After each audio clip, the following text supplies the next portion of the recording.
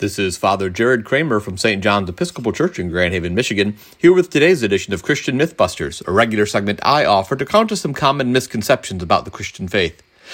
Like many of you, I'm sure, I was distraught to hear the news of the shooting at Oxford High School in southeastern Michigan. That school is actually not far from Rochester University, where I did my undergraduate studies, and I have several friends who are alumni. My heart goes out to all those who've been impacted, as well as to families in our own area trying to keep their heads above water with our schools now shut down out of an abundance of caution while local threats are being investigated. As seems to happen every time there's a shooting, we've seen the same arguments for and against gun control pop up on social media, everyone rehearsing the same old lines. We send up thoughts and prayers to help our kids, but what they really need are policies and action. So this week, I thought I'd try to break some of the myths that persist in American Christianity about God, guns, and what it really means to protect others. Our country does have a strange love affair, some might say an addiction to guns. Americans own half of all the guns in the world, even though we are only 5% of the world's population. And at this point, it's pretty clear that both race and religion are factors that influence gun ownership. In 2020, an article was published in the Journal for the Scientific Study of Religion called The Protestant Ethic and the Spirit of Gun Ownership. They found that, for many white evangelicals, owning a gun stems from their felt need to protect their families from a sense of threat. White evangelicals are not only more likely to own a gun, they are also less likely to support gun control. Some people have been trying to change that, though. Activist Shane Claiborne published a book in 2019 called Beating Guns: Hope for People Who Are Weary of Violence. Since that time, he's gone around the country organizing events where people turn in their guns, which are then melted down and turned into farming implements.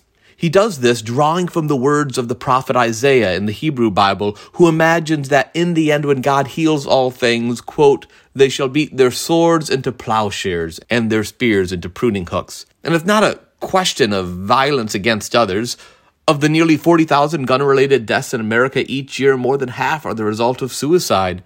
Claiborne also points out that the idea of safety is really a myth. For every one gun used in self-defense, 6 more are used to commit a crime. Keeping a gun in your own home means that you or someone in your family is 12 times more likely to be injured by that gun than you are to use that gun to protect them. Claiborne sees the question as a simple one. Guns are violent, and we are followers of a Prince of Peace who urged us to turn the other cheek and engage instead in nonviolent resistance against evil and injustice. So Christians shouldn't have guns. Now, I should be clear, I'm not anti-gun. I don't go quite as far as Claiborne does. I happen to own 2 guns myself, both used for hunting. My dad was a member of the National Rifle Association back before that organization got as crazy and aggressive as it has in recent years. But our love affair with guns needs to end so that we can start coming up with plans and policies to make our country safer. Gun manufacturers have been expert at weaving the myth of the essentiality of the freedom to own any and all guns out there, and they have co-opted the Christian desire to protect others in order to increase their own bottom line. There are clear steps we can take to make our world safer, to make our kids safer. And many of these steps have strong support in our country. A Fox News poll 2 years ago found that 90% of respondents favor universal background checks, 81% support taking guns from individuals who are at risk, and 67% favor banning assault weapons. And for those kids who died in Oxford, well, a law that requires gun owners to store their guns in a locked container or disable them with a trigger lock when not in use or being worn on their person, that would have stopped that senseless violence. And since statistics indicate that 46% of gun owners in the U.S. who have children don't secure their weapons, it's only so long before we return to this cycle of violence and grief.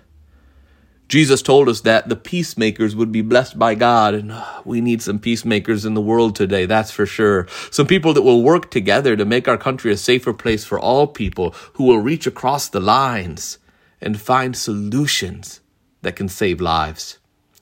Thanks for being with me. To find out more about my parish, you can go to sjegh.com. Until next time, remember, protest like Jesus, love recklessly, and live your faith out in a community that accepts you but also challenges you to be better tomorrow than you are today.